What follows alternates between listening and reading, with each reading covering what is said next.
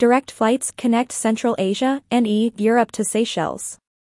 The flight, operated by the national carrier Air Seychelles, was greeted by a traditional water cannon salute and welcomed by the Minister for Transport, Mr. Anthony Derjacq, and the PS for Civil Aviation, Mr. Alain Renaud, and the Tourism Seychelles Director General for Destination Planning and Development, Mr. Paul Lebon. Also present at the airport was Air Seychelles Acting Chief Executive Officer, Mr. Sandy Benoiten, and Tourism Seychelles Market Director, Mrs. Lena Haro. The flight is the fruit of the historic bilateral air services agreement recently signed in October this year between Seychelles and Kazakhstan, allowing airlines to operate direct flights between the two countries. A seasonal service will run until March 2023, providing twice-weekly flights for visitors from the region. Air Seychelles has further announced additional flights on the route during the festive season.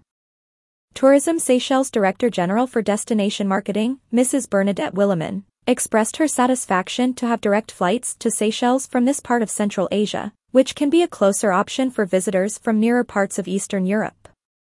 Although the market is still a small one for the Seychelles, Tourism Seychelles has been maintaining a presence over the years because we see the potential from the area.